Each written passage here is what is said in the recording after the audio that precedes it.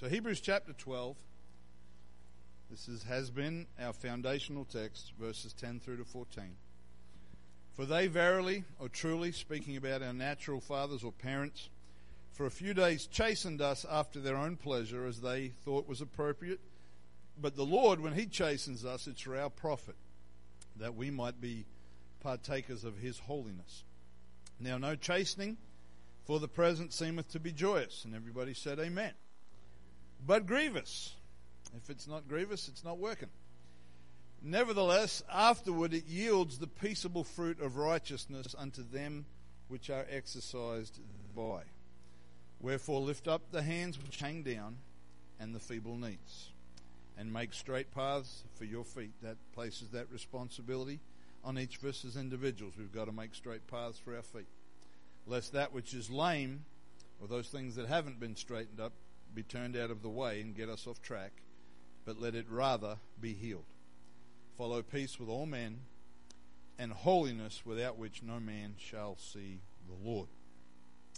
Amen. So our series thus far has focused or built on the platform of the holiness of God, acknowledging that God alone is holy, pure, righteous, perfect, however we try to define that. He alone is holy of himself, or is the source of his own holiness. We become holy in his sight when we are born again and filled with his Holy Spirit. We come to him as sinners. We hear the message of the gospel that we are sinners. That's the first part of the message of the gospel. If we leave that out, we miss it all. But we come to him and we are informed that we are sinners, but that he died for us that he might take our sins away. We are baptized in the name of Jesus Christ to have our sins washed away. And I would challenge you this morning, if you've never been baptized in Jesus' name, you need to think about that and consider what the Scripture would say to you today. Not what the traditions of men would say, but what the Word of God would say. And when we are washed clean, the Bible says that this promise is unto you, talking about the Holy Ghost and your children, to all that are far off, even as many as the Lord our God shall call, which is taken from Acts chapter 2, verse 39. And so we become filled with a Holy Spirit, which means that in our freshly reborn, regenerated state, God looks at us, sees us as righteous and holy in his sight. Not because of our own abilities or our own performance, but the Bible uses the word imputes or imputed, which means he credits righteousness to your account. Where once your account was full of sin, he washed that account clean, and then he credits us with righteousness that he gives to us. And so it is very important that we understand that anything that is holy or righteous in us comes from him, or comes from the changes that he brings about in us. If you are able to acquire holiness on your own, we would not need Jesus Christ. But I think we understand this morning how desperately we need Jesus.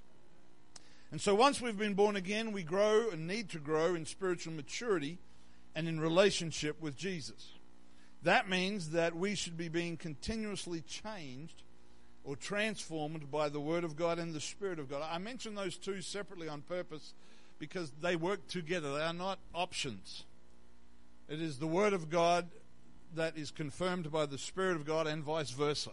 They work together. If you find that what you're feeling in the Spirit is contrary to what you're reading, what you're feeling needs to be checked.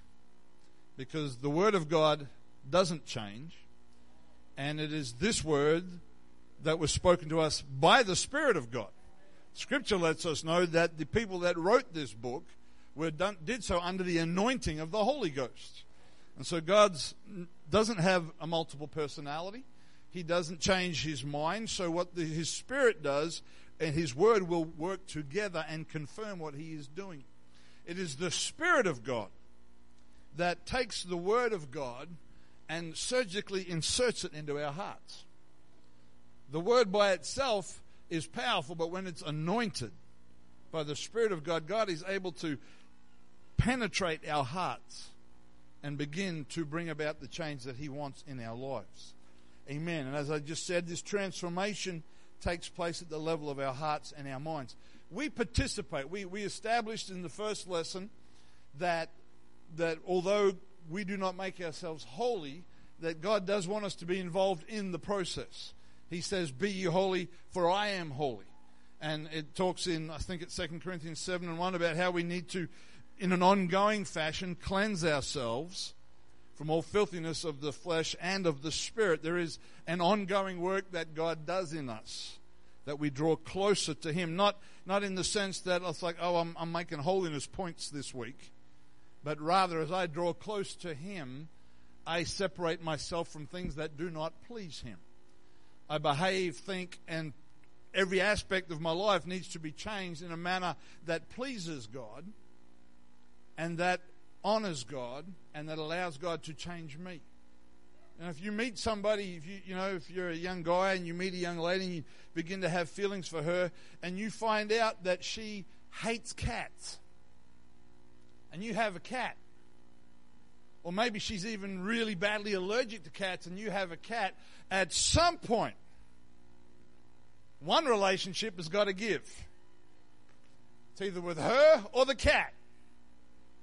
And that's a little bit what it's like with the Lord. When God will bring us to places in our walk with Him where He will say, that's something that I think you need to remove out of your life.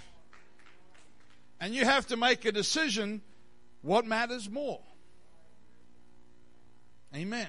And so that's how we are involved when we talk about living a life of holiness. We're not talking about us making ourselves spotless. We're talking about, I love Him. I want to please Him. I want to grow. If you've been married for a little while, if you're smart, you learn over time that there are things that, while they may not be life and death or right and wrong, for the benefit of your relationship, you remove them. If every decision you make is only about whether or not it's, grounds for divorce, you're not going to have a healthy relationship. But you men all understand that if your wife likes the laundry put somewhere or something put away a particular way in the house or whatever it might be, you might say, well, she can't tell me what to do and I'm the head of the house, and you don't understand that probably, obviously. But she's not going to, hopefully, throw you out because you don't pick up your socks. But if she wants you to pick up your socks and you love her, if you've got two brain cells to rub together, you'll pick up your socks. Why? Because you love her and you care about the relationship. And so when we make decisions about how we live and how we behave and all that sort of stuff as far as holiness is concerned, that's what it's about. It's not about making ourselves acceptable. It's about, I love Him and I want to please Him and I want to live in a fashion that reflects Him, not the sinful world that I'm living in. Amen. For some of you men this morning, if you pick up your socks when you go home, you've got what you needed. Amen. Ladies, you can thank me later. But we participate in the process by choosing to surrender ourselves completely to the Lord, and by making decisions about what we allow into our hearts and minds and how we allow the environment and culture in which we live to influence us.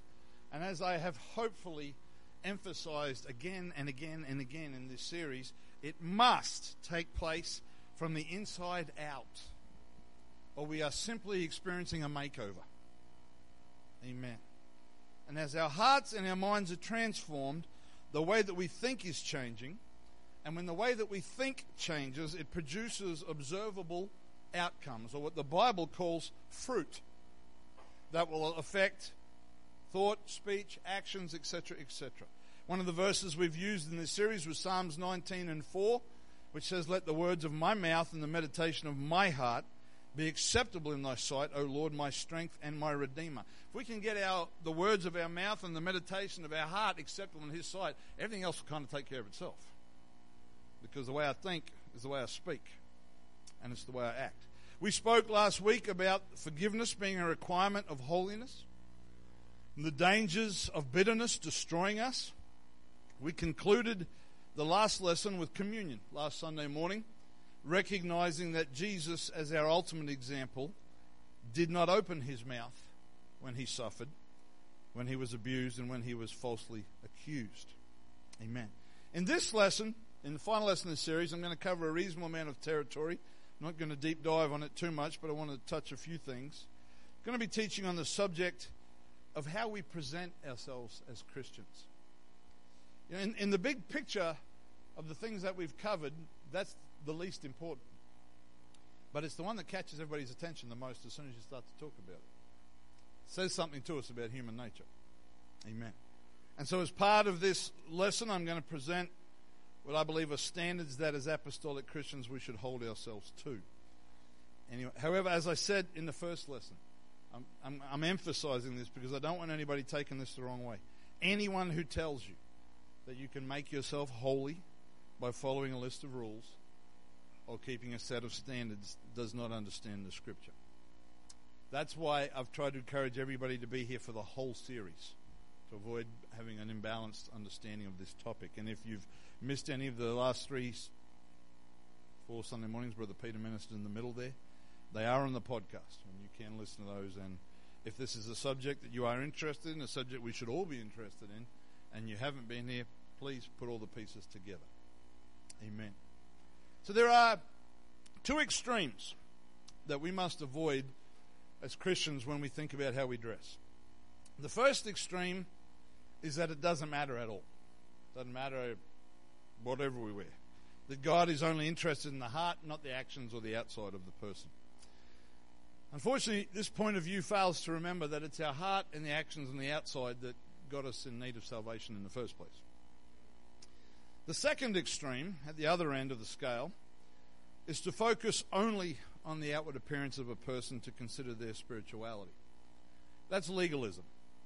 Legalism is where a set of rules governs or measures a person's walk with God, and that in many ways was the failing of the Old Testament covenant. It does not matter, and this may seem a little humorous, but you'll get the point. It does not matter how much you dress up a corpse. It will not give it life. The life must come from within first. If we are not living inside, it doesn't matter what you do to the outside. Spiritual life begins at the level of the who we are. Amen. We also need to keep in mind that we are not all born again on the same day. Each of us are individuals. We have an individual, unique walk with God. We're all growing at different rates. We've been walking with God for different lengths of time, which means that we should not all look exactly the same or all behave exactly the same. We're growing. If you have children of different ages, you are setting yourself up for frustration and damaging your children by expecting them all to be exactly the same. You want your 4-year-old to match your 10-year-old at school, unless the 4-year-old's kind of child prodigy level, it's not going to happen. We have to allow them to grow where they are at. Amen. But then the flip side of that is we don't allow our 4-year-old to behave like our 1-year-old. So we've got to have that balance in the middle. Amen. Please, I'm going to give some instruction as your pastor this morning along the way. Please don't ever tell another person how to present themselves, or tell them that the way that they appear may or may not disqualify them from being involved in some capacity in the church. I've had to deal with that before. It upsets me greatly when I find out that somebody is told, oh, well, you won't be able to do this or that. That is nobody's business. Amen. We do have some requirements for involvement in certain ministries, but those are my responsibility to take care of, so you don't need to trouble yourself with those. When it comes to how we ought to present ourselves, this always is a very quiet lesson. And that's okay. I'm going to challenge some thinking. I know I will. There'll be some of you who'll think, well, I don't agree with that. I think that's wrong. I think that's to this or to that. There might be some others that think, well, that's too not enough of this and not enough of that. But I'm going to do my best to present what I think is a balanced biblical approach. What you do with that, that's between you and Jesus. Amen. But there are 2 scriptural principles that guide us when we think about as Christians how we ought to present ourselves. The first is gender distinction, or the idea that men should dress like men and women should dress like women. And the second is modesty. Let's deal with gender distinction first. Unless you live under a rock, you know that gender is the current hot button topic of our society. It is an incredible issue in the world in which we live. And I'm not going to get into that this morning because that's a lesson all by itself, which we will get into in the future. Let me take a step out of my notes for a second and just say, regardless of how you meet somebody, whether it's different sexuality, whether it's a gender situation, whatever it is, that person is made in the image of God. And you need to treat that person with the respect of that fact. Now, they may be that image may be a little bit messed up, but such were some of you. And so regardless of how you meet somebody that's got one of the many various forms of gender confusion going on, you always treat that person with the same respect you would anybody else. Our job is to reach to people and to demonstrate the love of God to them. Amen. We do not compromise or negotiate with what the Word of God calls sin, but we have a responsibility for how that is packaged. Amen. The biblical principle is that God made men and women distinct from each other, different from each other. Genesis 1:27. I'm going to keep Sister Vanessa busy back there on the projector. So God created man in his own image. In the image of God created he him, male and female created he them. The next chapter, Genesis 2:18, and the Lord God said, it is not good that the man should be alone. I will make him an helpmeet for him. This expression, helpmeet, somehow along the way has been mashed up and made into one word, helpmeet, which is actually not a word. It's not accurate. To help us understand what it actually means, the New King James Version of Genesis 2:18 says, and the Lord God said, it is not good that man should be alone. I will make him a helper comparable to him. That word meet is, we use it today as like, I'll meet you at the shop. I'll meet you at your house. We'll have a meeting. But that word meet also means suitable or appropriate. That's why John the Baptist told the scribes and the Pharisees to bring forth fruit meet for repentance. He said, you need to demonstrate that you're serious if you think I'm going to baptize you. That's what he was saying. So the word comparable, according to the Oxford Dictionary, is able to be likened to another, similar, of equivalent quality, and worthy of comparison. So God made man and women to complement. It's fascinating that Adam, even in his sinless state, needed Eve. That God produced, he didn't just go, well, I'll just run Adam through the photocopier and there will be two of them. He made Eve so that in that relationship there would be a complementary situation. Not a servant, not a, some people read a helpmeet, she's, gives me a hand around the place. If that's your perspective, God forgive you. But he made it's comparable, of equivalent quality.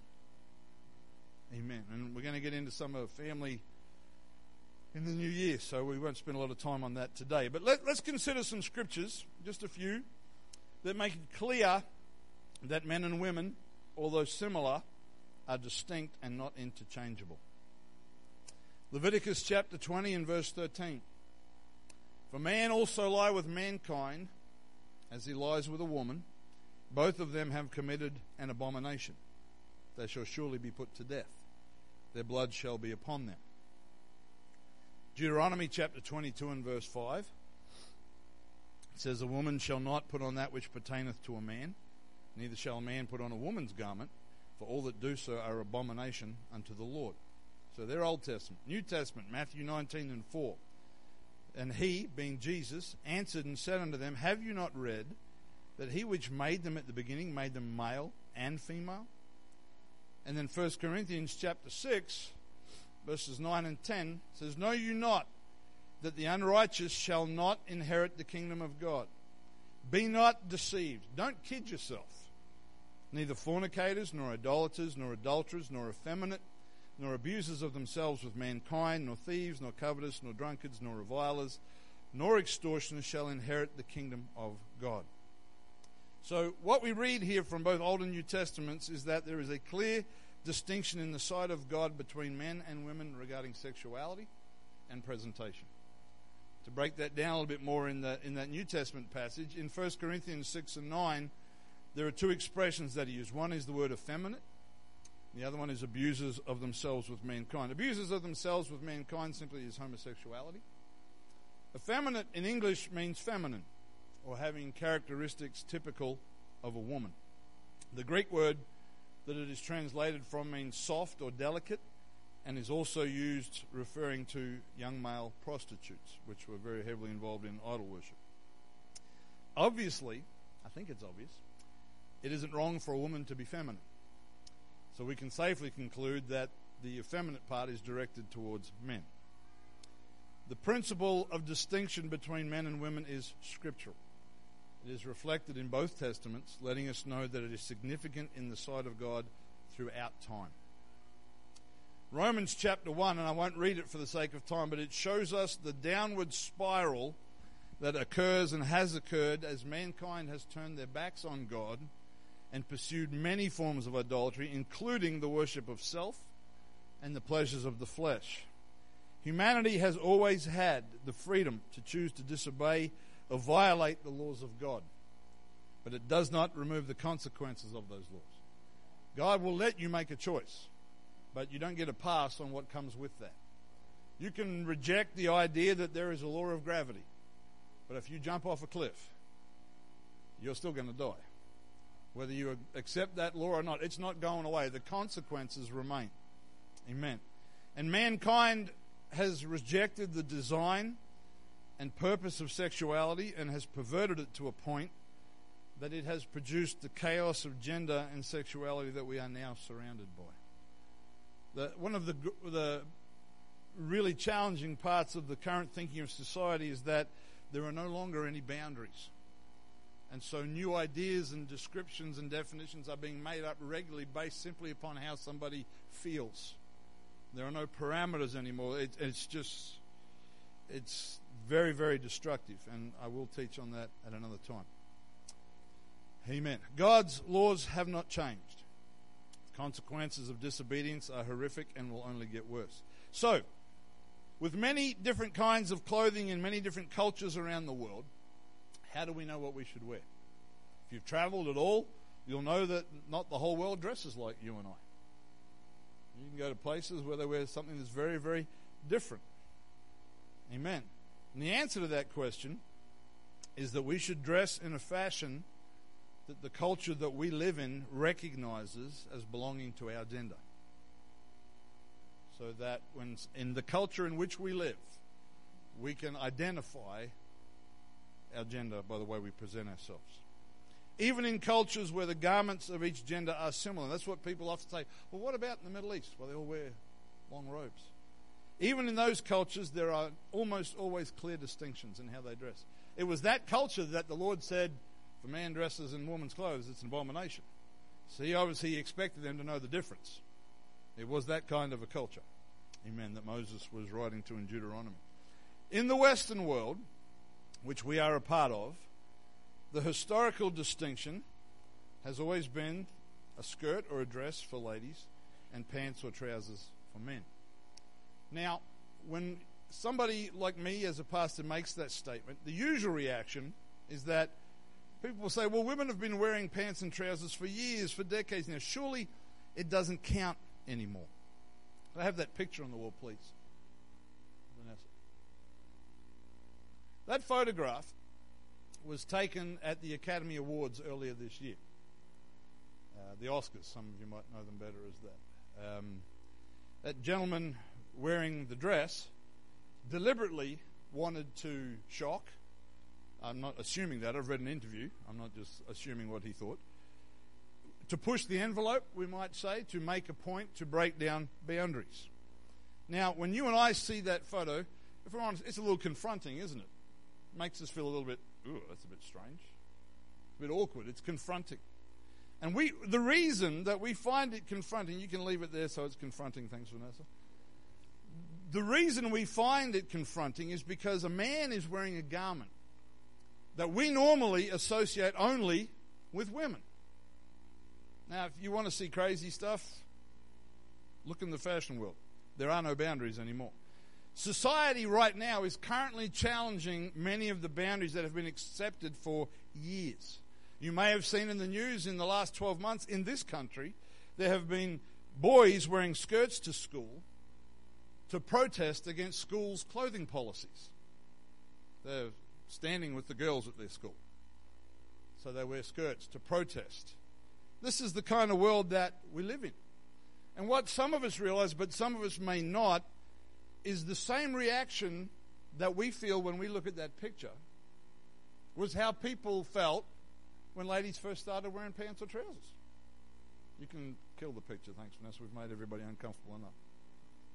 In fact, Google it yourself. There are quite a large number of recorded instances in the Western world where women were arrested for wearing trousers in public. It was as shocking then as that dress is now. But what happens over time is we get used to things. Now, we could discuss the origins, and I know I'm challenging some people, I can feel it. We could discuss the origins of women wearing trousers and consider such things as, if you look at history, you'll find that women went to work in industries that previously only men worked in times like the Second World War. We could talk about the women's liberation movement. I have no problem with the equality of genders, but the women's liberation movement is not of God. That's on the recording, so I've said it.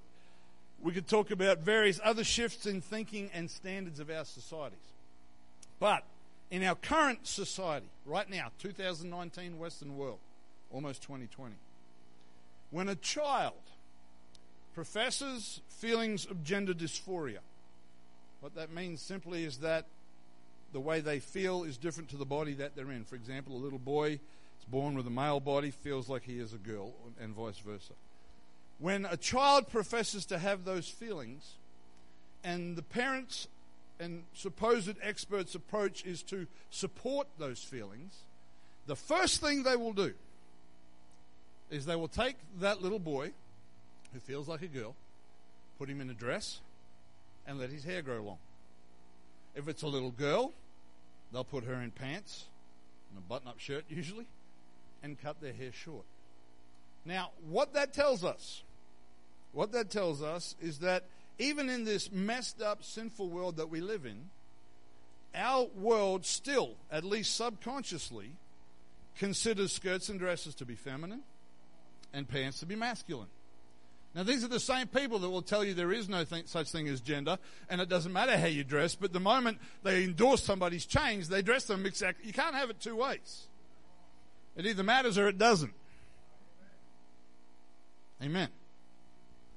No doubt, again, there's a variety of opinions, but what is not up for discussion this morning? Now, how we interpret all that is obviously up for discussion, but what is not up for discussion is that it matters to God. That is not up for discussion. And while we may no longer be under the Old Testament law, Deuteronomy 22:5 lets us know that one gender dressing like another was an abomination in the sight of God. And if the principle of distinction of gender is consistent throughout Scripture, then it must be important to God. Amen. The question that we have to answer as apostolic Christians is, how can we dress in a fashion that is clearly recognizable as masculine or feminine? That's our challenge. If we're going to take this principle from the Word of God, how do we dress in a fashion, if the Lord says it matters, and I believe He does, then how do we make that choice? Now, again, we're talking about our culture. If we were in Pakistan, I'd be talking about a whole different set of parameters. But in our Western culture, a skirt or a dress is still easily recognizable as being feminine attire, as our photo reflected and as how you felt when you saw that photo. It's still recognized as belonging on ladies, at least for the time being. Give it a little time and watch what happens. But what do we recognize as being clearly masculine? What do we recognize? If it isn't pants or trousers, then what is it that is clearly masculine? If our sinful society still subconsciously recognizes that pants and trousers are masculine, shouldn't we also as the church? If this messed up world is still able to distinguish between the two, shouldn't we as well? Amen. Shouldn't we take the position that our men should not wear feminine garments and that our women should not wear masculine garments to honor the distinct way in which God made us? Now, this is a hypothetical, but this is by no means far-fetched or a great imagination. Parents, if If you have a son, those of you that have young children, particularly if you've got boys and girls, if your son comes home from school in a few years and asks you to buy him a skirt, what will you say? I'm hoping you'd say no. But when he asks you why not, because everyone knows that kids always ask why not. They don't just go, okay, I'm going to be a good kid and accept your directive. They always say, why not? And they usually say, so-and-so has one. What will you say?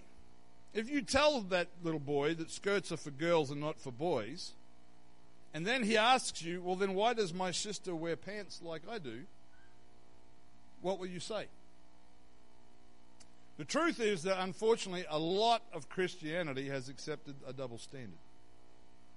If we consider pants and trousers acceptable on our daughters, why can't our sons wear skirts? How can you logically defend that? Very quiet. These things were common, normal standards in almost every kind of church. Even society, if you go back a little way. But now they've been done away with. Now, I am certainly not suggesting that we should be going out of our way to appear as old-fashioned. That's not the point. But when we consider the current fashions, when you go to buy yourself or your family clothing, you need to have some principles that do not change. Some filters, some things that you guide. In fact, there is a Facebook page, and I've mentioned this before, but if you want to look it up, it's called Women Wear Pants, Let Men Wear Skirts. That's actually the name of a Facebook page. You'll be surprised. But it is just another part of the blending of genders that is being promoted in our world. Remembering one of the principles we taught in the early lessons was that holiness involves separation from this world. In other words, there is a gap. There are things that we are not involved in. The church is to be counter-cultural. If the world is governed and directed by the carnal thinking of man, and the Spirit of God cannot be compatible with that, and we want to be led by the Spirit of God, there has to be counter-cultural in the church. It's not about deliberately being opposite. It's about being godly. It's not about saying, well, if green is the current popular color, I'm going to wear brown. But it's about what are my guidelines? Because the world has very few. And some people think that as long as I am a certain distance from, let's say that the piano represents the world and its thinking, and for this morning's lesson, it's fashion. As long as I'm this far away, I'm okay. But the problem is that's moving. That's moving. So if I'm measuring my distance from the world, not my distance to God, I'm staying the same distance, but I'm getting a whole lot further away from Jesus. So I need to be going, how close can I get to God? People ask the question, well, how far can I go and still be okay? It's the wrong question. The question is, what can I do to please God? If you walk along a cliff, there is no guarantee that you will fall off. But if you don't walk along a cliff, there is a guarantee that you won't. It's very hard to fall off a cliff if you're not on the edge. We need to be thinking, how can I please God? Not, well, how far can I go and still be okay? God is not the tax office. When we think about paying our tax, if we're Christians, we want to do what's right, but not a cent more. Amen? We want to obey the law, but not a single cent more. I'll pay my tax, but I better get back what I'm owed. Too many people approach God like the tax office. I'm going to do just what is required, and not a little bit. He's not the tax office. He's the one that gave his life for us, that died to make us holy. Amen. Amen. I know I'm challenging some thinking, but I want you to consider what I'm saying and the biblical principles that are behind it. Let's get into another subject that also connects with gender distinction. 1 Corinthians chapter 11. We're going to talk about hair for a moment. If you disagree with what I'm teaching this morning, that's okay. That's your privilege any Sunday. But don't leave the church over it. At least come and talk to me about it and see if we can establish what the Lord wants. Amen. 1 Corinthians chapter 11, starting at verse 1. It says, "Be ye followers of me, even as I also am of Christ. Now I praise you, brethren, that you remember me in all things and keep the ordinances as I delivered them to you. But I would have you to know that the head of every man is Christ, the head of the woman is the man, the head of Christ is God. Every man praying or prophesying with his head covered dishonors his head. Every woman that prays or prophesies with her head uncovered dishonors her head. For that is even all one as if she were shaven. For if the woman be not covered, let her also be shorn. But if it be a shame for a woman to be shorn or shaven, let her be covered.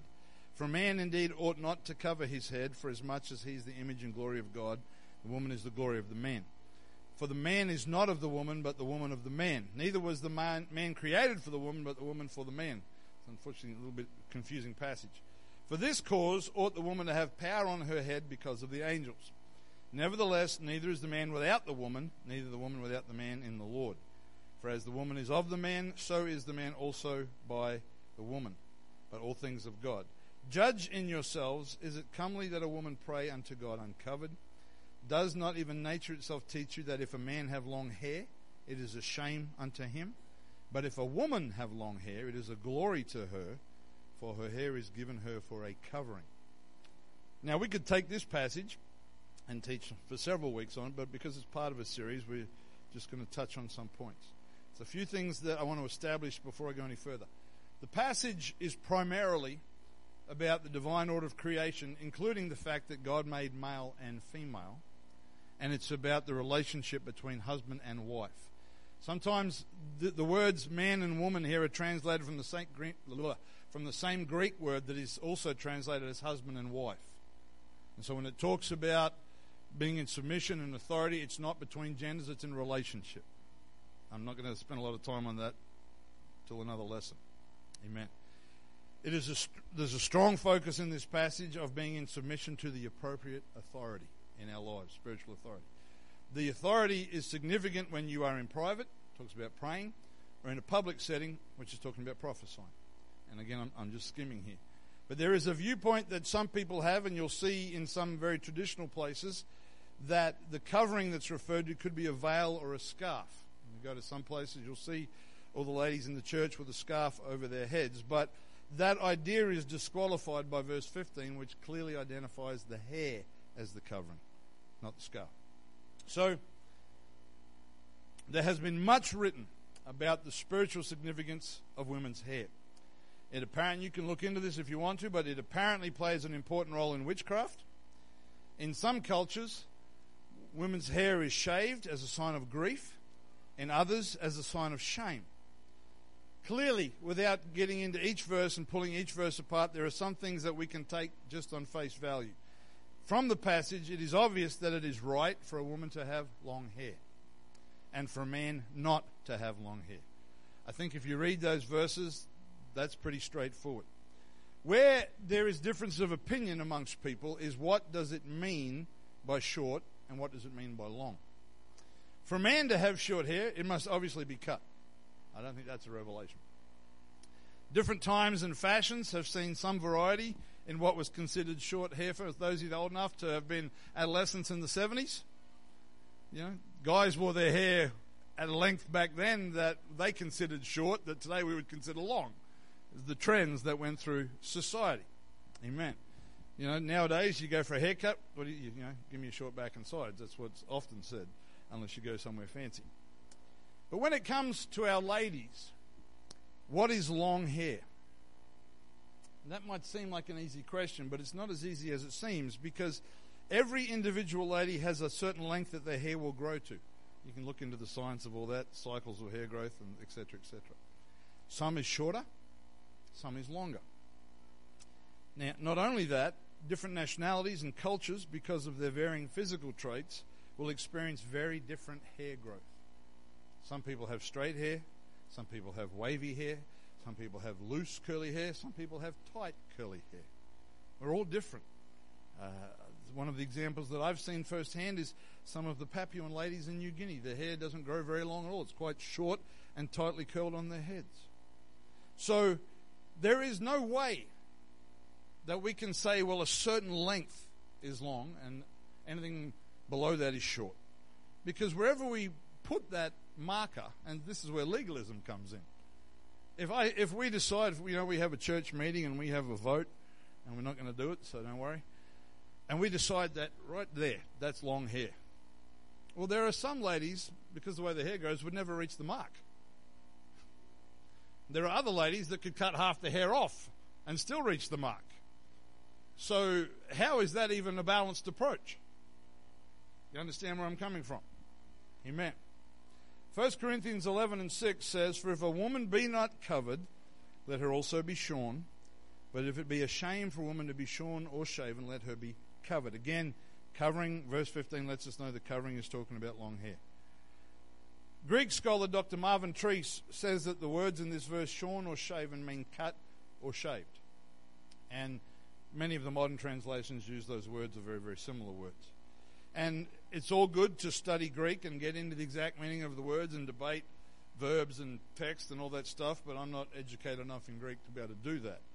But simply from this passage of Scripture in English, I believe we can make the following statements.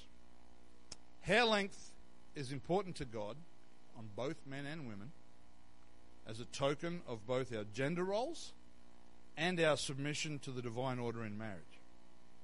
If God says that a man should not, or it is a shame for a man to have long hair, then as godly men, we should keep our hair at a length that it could no way be mistaken for anything except short. And if God says that a woman should have long hair, that it is given to her for a covering, that it is a shame for it to be shorn or shaven, then we should allow him to determine its length. Or in other words, not cut it. And just to balance this a little bit, just like any other outward presentation, going back to this emphasis, if we are not being transformed in our hearts and our minds, then this is all pointless. It's all pointless. Again, you can dress up a corpse, but you can't give it life. If a man has short hair, but is not in submission to the Lord as his head, then his short hair is completely irrelevant. If a woman's not in submission to her husband, in a biblical sense, not in a dictatorial sense, but in a biblical sense, it doesn't matter how long her hair is. It can be dragging on the floor. These things are tokens that distinguish our gender and our relationships. Amen. Happy to discuss that further with anybody that wants to. Inside first, then outside. Inside first, then outside. 11:30. Wow. We've considered gender distinction. Let's move on. 1 Timothy chapter 2, verses 8 through 10. We're going to talk about modesty. If I'm challenging your thinking, and I don't have a problem with doing that, I have no desire to offend anybody. But if I'm challenging your thinking, the question we have to answer is, where does my thinking come from? Because if it's governed by society, then we may need to have a fresh look at that.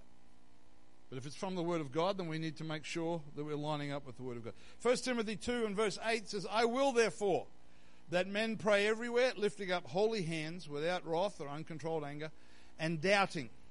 In like manner also that women adorn themselves in modest apparel, with shamefacedness and sobriety, not with broidered hair or gold or pearls or costly array, but which becometh women professing godliness with good works." I've taught on this passage before. Verse 8 speaks to men, verse 9 and 10 speak to ladies, but the principles apply to both of us.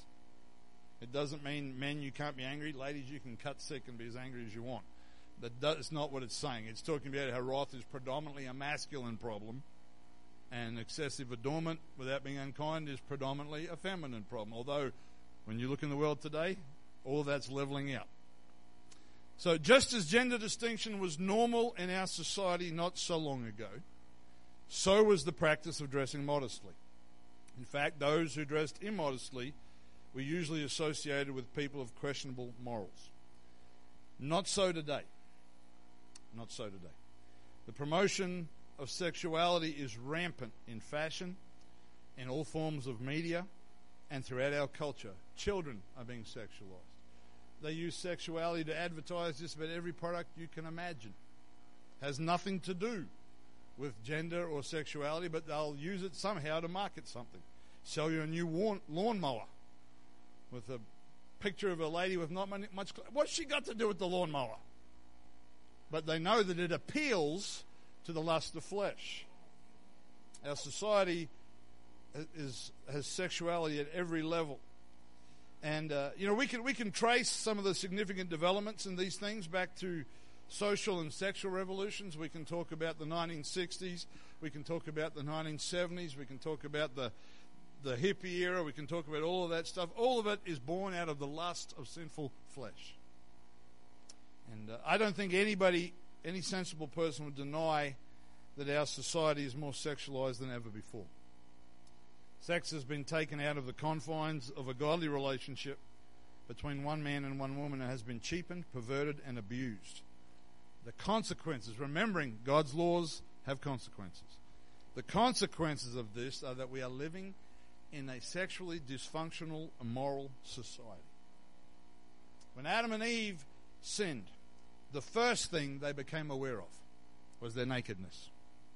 It was the first thing. They were naked before they sinned.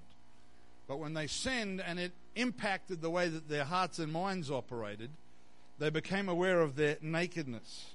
The Bible lets us know that they attempted to cover themselves, but God did not consider their attempts acceptable, and He provided something that was. Now, there's a lot in that because there was blood that was shed, which was a type of our covering of our sin, but it also lets us know that human thinking is not the same as God's thinking.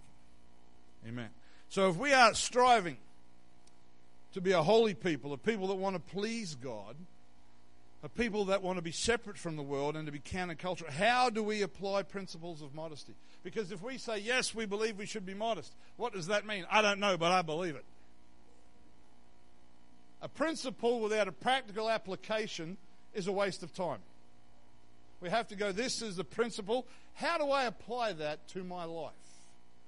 Amen. Now these you can call these standards, you can call them whatever you like, but these are things that I think are not only biblically founded, but they just make sense. And they apply to men and women. The first thing is the length of our clothing. I think the best application is that clothing should cover our knees. When we consider the Scripture seems to associate nakedness with the uncovering of the thigh or the uncovering of the leg, as well as historical examples from society, covering our knees is simply a practical, sensible standard. Why? Because if our clothing covers our knees, even when we are seated, we're less likely to expose our upper legs and further. That's not a great revelation. That's just practical and common sense. Amen. Ladies, you wear a skirt or a dress that has a split up the back, you've got to be careful with that. You know, your skirt's to your ankles, your split's to your hip. No explanation necessary. Men, that applies to us. Australian men are generally very immodest. If you're going to wear shorts, men, I think the same standard that applies to our ladies applies to us. They need to cover our knees. Why? For the same reason. I'm not going to ask you to raise your hands, but I'm sure we've all seen somebody wearing shorts with their legs crossed, and we've seen more than we want to see. If you don't understand what I'm talking about, ask your neighbour. They can tell you afterwards. But when our garments, whether male or female, are above our knees and we sit with our legs crossed, it's very easy to expose ourselves inappropriately. This is not acceptable for men or for women. Talking about in the kingdom of God. Sometimes we don't realize how much we expose ourselves when we wear things that are shorter than they should be. Amen. And you make it uncomfortable for people trying to have a conversation with you. Our shirts, our tops, whatever you want to call them, should not be sleeveless and should cover most of our upper arms. It is unpleasant and immodest for people to see your armpits. I don't want to see your armpits. And you don't want to see mine. Trust me. But also, it's unpleasant when ladies wear sleeveless shirts, your underwear is often exposed. I'm being very practical. If you came for Hebrew and Greek and Revelation, that's later. Today is practical. Okay?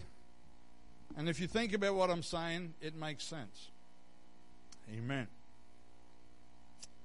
We should not wear shirts or tops that have low or baggy necklines or are loosely buttoned. Gentlemen, just because you have a different anatomy from your wife, your shirt shouldn't be unbuttoned down here. Do it up.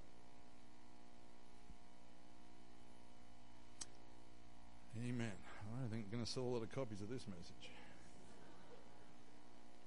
Tightness. If clothing is tight or close-fitting, it draws attention to the curves of our bodies. It's common sense.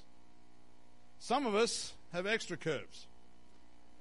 But as a general principle, the curves of our bodies are associated with sexuality. It is immodest to dress in a fashion that draws attention to our bodies or stimulates inappropriate desires, whether unintentionally or not in others. Whether it's skirts, trousers, shirts, tops, if it's tight, it's not right. I've said this to the men before. If you want to go to the gym and be the next Arnold Schwarzenegger, have at it. But don't show up wearing a t-shirt that's 3 times too small because you want everybody to know you went to the gym. That's just vanity. That's pride, it's vanity, it's look at me, I'm awesome. No, look at you, you're full of yourself. Amen. If you're not sure, ask your spouse. Ask them, is this too tight? Can you see through this? But I tell you, let me give you a word of wisdom, brethren. This is especially for the men. If you don't want to upset your wife, and you say, no, it's fine, and then a sister in the church who's a good friend says, man, that's a bit tight. When you get home, she's going to say, I asked you, and you're going to be in trouble. Word to the wise. Amen. If you're a new Christian, and this is a very serious comment, if you're a new Christian and need some help, ladies, you can speak to my wife. One of the other ladies in the church that understands these things. If you're a brother, and you can talk to me, I'll let you know.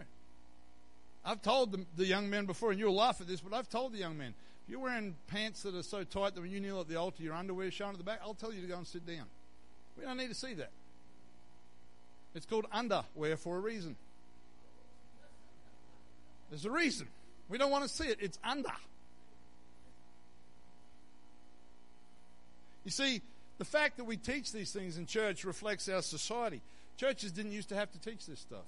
Parents and grandparents taught this stuff. You know, you go back a generation or two, if a young person stepped out in a modest fashion, one of their relatives would grab them by the ear and say, get back inside and sort that out. But nobody cares, nobody has any boundaries anymore. So, but the principles, where do you think your grandparents and great-grandparents' principles came from? This hasn't changed. Amen. Amen. Keeping standards like this in our lives is not always easy. And I'll be honest, sometimes it's more challenging for our ladies than for our men. If you think about our society, that has a lot to do with the way men's minds work and the difference between men and women's minds. We ought to teach our children these. You should raise your children that this is normal. If you only worry about dressing modestly and gender appropriately when you come to church, you can forget your kids thinking it's important when they get older. Won't happen. Is it tough? Yeah, it is. You go to schools, the uniform policy is like, seriously? You're going to let the kids wear that? You've got to do things. You've got to go the extra effort. Both of my kids went to state schools. The high school that our kids went to, the uniforms that were available for sale were simply not acceptable with the principles that we live by. I had to get online, and together with Cassandra, we found a private school across town that sold the same colour outfit as the high school she was in and had more modest apparel. And we went there, and I spent far too much money buying uniforms from private schools to uphold principles of separation. Why does it matter? Because you put that in your children. If you don't put it in them, they won't value it. You've got to teach your children. Children should grow up being aware of these things, that there's a way that we, you think about sports activities. People say, well, what about when I go to the beach? Are you suddenly protected by some force field when you're not wearing any clothing? Modesty applies everywhere. Every situation. Sports, leisure, whatever it may be. If it means you can't participate without compromising your principles, don't participate. Do it under the Lord. Amen. Okay, I need to keep moving. The Sunday school teachers told me that they're happy if I go along because it gives them lots of time to practice. 1 Peter chapter 3. I'm trying to cover a lot of territory this morning. I could spend a whole lesson on each one of these subjects, but I just want to touch on them a little bit each. 1 Peter chapter 3 and verse 1. Likewise, you wives, be in subjection to your own husbands, that if any obey not the word, they also may without the word be won by the conversation or the lifestyle of their wives. A conversation of the wives is not their wives nagging them to come to church. It's talking about how they live. While they behold your chaste conversation coupled with fear. Who's adorning? Talking about the wives. Let it not be that outward adorning of plaiting the hair. When you study that out, they used to put a lot of valuables and fancy things. It doesn't mean you can't have a plait if you've got long hair. And of wearing of gold and of putting on of apparel. But let it be the hidden man of the heart, in that which is not corruptible, even the ornament of a meek and quiet spirit, which is in the sight of God of great price. Amen. Let's finish it off this morning with talking about makeup and jewelry. And again, some of this might seem old-fashioned, but do a little bit of work in history and find out how churches used to hold to some of these things. Both passages that we've read in 1 Timothy 2 and in 1 Peter 3 discourage believers from making the outward appearance the focus of attraction to others. We are exhorted to focus on the things that we do and the spirit which we do them with being what should be attractive about us. Amen. This is not an instruction to be sloppy or rough with our appearance and come to church looking like you slept in the car park for the last 2 nights. Well, the Lord knows. That's not what this is talking about. It's not the point of this passage of Scripture. But it is suggesting that the heart and the spirit and character of a person should be that which is considered the most valuable part of their appearance. Makeup and jewelry both place the emphasis on the exterior and are a product of desire, whether conscious or subconscious, for people to be attracted to or impressed by our exterior. They represent vanity and an imbalanced focus on our outward shell or outward appearance. They represent extravagant expense, or at least implying extravagant expense, like fake jewelry. Anybody ever bought a Rolex from Bali? You know it's a cheap piece of junk. You know it's going to be lucky to keep time for a week. But hey, it says Rolex. It's the appearance of luxury. That's why people do it. That's why you go to these places and they sell you imitation this and imitation that, because we want to look like we're rich, but we don't want to spend the money. Where does that come from? Sinful flesh. Check out my Louis Vuitton bag.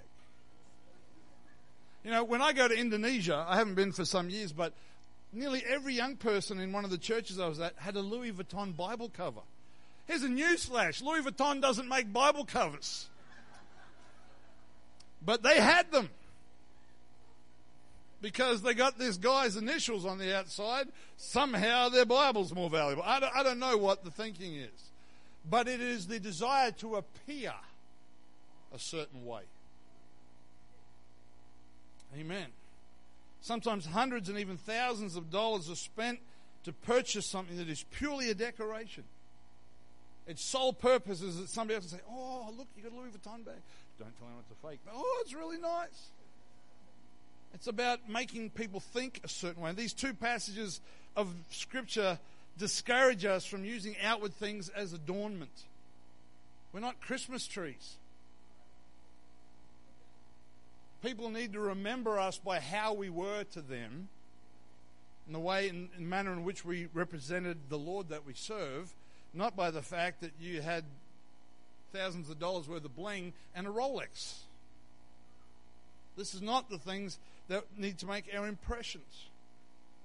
Makeup, changing or altering your appearance to look better or to feel more confident, suggests a deeper problem with how you feel about yourself, and also a need to conform to the shallow demands of society. Makeup is very often implied in a manner as to enhance sexuality. That's what it's produced for. I'm not saying that every time somebody uses it, that's their goal, but that's what it's marketed for. It is never spoken of from a positive viewpoint in the Scripture. A few verses. Proverbs 6 and 25. Lust not after her beauty in thine heart, neither let her take thee with her eyelids. It's Bible. Jeremiah 4 and 30. And when thou art spoiled, these 2 verses, Jeremiah and Ezekiel, are about the backslidden state of Israel. And when thou art spoiled, what wilt thou do? Though thou clothest thyself with crimson, though you deck yourself with ornaments of gold, though you rent your face with painting, in vain shalt thou make thyself fair. Your corruption can't be hidden. Thy lovers will despise thee, they will seek thy life. Ezekiel 23:30, and furthermore, that ye have sent for men to come from far, unto whom a messenger was sent, and lo, they came, for whom you did wash yourself and paint your eyes and decked yourself with ornaments. Now, I am not suggesting, and let me go back a step and say we're all at different stages of our walk with God. This is not designed to condemn or make anybody feel bad. We're just teaching the Word. And don't let anybody tell you what you ought to be doing. If you want to talk about it, come and see me.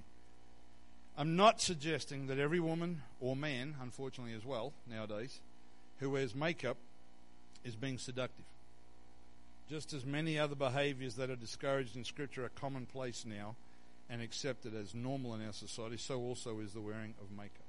It's worth noticing that in our Western world, not that long ago, makeup, particularly heavy use, was associated with people of questionable morals. Now, people will ask you, so Pastor, are you saying that if I wear a little makeup and I got a pair of studs in my ears that I'm going to lose my soul? No.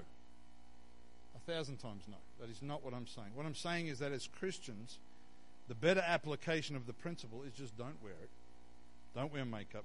Limit jewelry to that which is functional. Watches, engagement rings, wedding rings. You know, a wedding ring and an engagement ring has a purpose in our society because it can let somebody know that you're engaged to somebody else or married to somebody else, and hopefully, although in this world perhaps not, but hopefully discourage attention from the opposite sex. A watch is obviously functional. Now here's the thing. It's about what's in our hearts. If you say, well, my pastor said I can wear a watch because it's functional jewelry, and you go out and you buy a $50,000 diamond-encrusted Raymond wheel made in Switzerland, you're missing the point. It's about what's going on in our hearts. Amen. You feel like you'd have to go around with a security guard when you wore that thing anyway. So, a common response to teaching like this, particularly about makeup, is, I don't think there's anything wrong with a woman wanting to make herself beautiful. My response to that statement would be, do you think your wife or daughter needs makeup to be beautiful? Answer that carefully. Not only that, we need to consider how society has conditioned people to think. Why has our society conditioned women to believe that to be attractive, they need makeup and jewelry? Isn't it actually oppressive for women to be told they must alter their God-given appearance for the sake of beauty? People get upset when a pastor teaches against these things, but what is actually happening is that culture, movies, magazines, designers, celebrities, and on, have spent decades and billions of dollars convincing women that they are not normal or beautiful unless. Now, there's a fad on some forms of social media now where these brave celebrities put a photo of themselves without makeup. Like, what a hero. You know? But that's a reflection of where our society is at. That's an act of bravery? The face that God gave you? You're not hiding it for once? Think about it. I believe, let me say this very clearly, I believe that we should take care about how we present ourselves. I don't believe that as Christians that we should be rough presented and slobs. I believe if we're going to make a stand against some of the dictates of the fashions of our society, we need to present ourselves in a respectable fashion. And to that end, gentlemen, if your ladies spend a little bit of money on some nice moisturizer and stuff for their skin, and you think that's too much money, go and work out how much they would have spent on makeup and jewelry if they weren't, and stop complaining. And every lady said, thank you, Jesus. That's a word from God for my husband. We need to present ourselves. That's part of respect for yourself, respect for the Lord. It's not about saying, you shouldn't be saying, hey, look at me, I look fantastic today. If you want to tell somebody that, great. Amen. But we need to do so in the fashion that God made us, not in a false, vain, empty manner, pretending to be something that we're not. Here's a news flash. As we get older, we get wrinkles. We get grey hair. Some of us get no hair. That's just how it goes. Amen. But the world is terrified of aging. And it does everything it can to disguise it. When I was a kid, they used to use an expression. Some of you, who's ever heard the expression mutton dressed up as lamb? It's a very unkind expression. It basically means an old person trying to present themselves as a young person. That's what the expression means. And when people are afraid of the fact they're aging, they'll do everything they can. They'll put it on thicker, they'll put it on brighter, they'll dye it, they'll change it, they'll whatever the case may be. But the Bible declares, Leviticus 19:32, thou shalt rise up before the hoary head and honor the face of the old man and fear thy God. I am the Lord. Proverbs 16:31 says the hoary head is a crown of glory if it be found in the way of righteousness. That word hoary just means grey. So what that's saying is if I'm walking with God and my hair turns grey or hoary, which it is, it's a crown of glory. It is a testimony that God has kept me to the age that I have reached. It's not something to be afraid of or to hide or to try to dye it the colour you were when you were 13. You're not 13 anymore.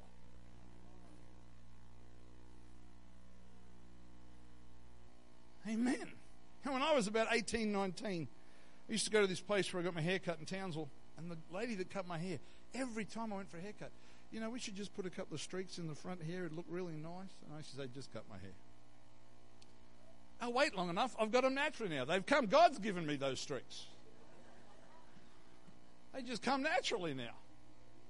My kids let me know, man, Dad, you're getting grey. It's like, yes, and they all have your names written on them. But the passages in 1 Timothy and 1 Peter give us a list we can condense that applies to both men and women. I'm coming to a close. Thank you for your patience. The first thing is that we should all pray and lift up holy hands. That we should have faith, not be doubters. That we should not have wrath or uncontrolled anger. That we should dress modestly with shamefacedness is the word in the King James. That means modest and respectful. And sobriety, that means showing self-control.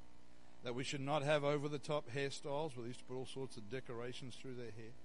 That we should not be should not be adorned with precious stones and metals. That we should not wear excessively expensive clothing. And again, that's culturally relative.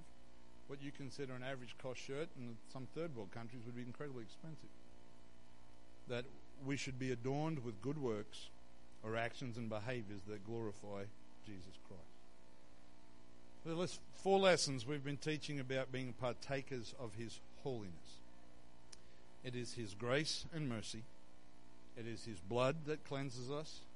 It is His Holy Spirit that fills us. It is His righteousness that is credited to our account. And so as we begin a new life with Jesus through the new birth, we start a relationship with Him where daily He works on us.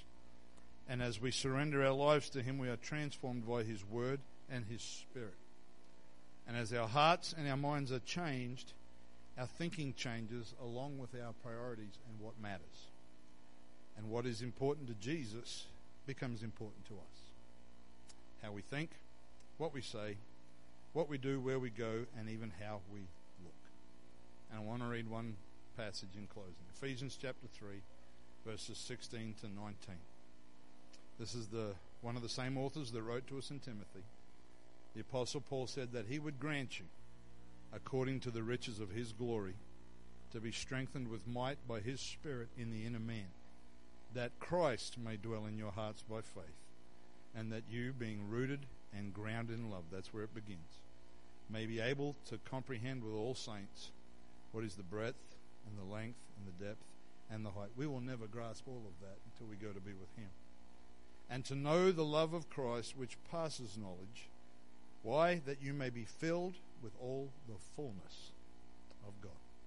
Let's stand together.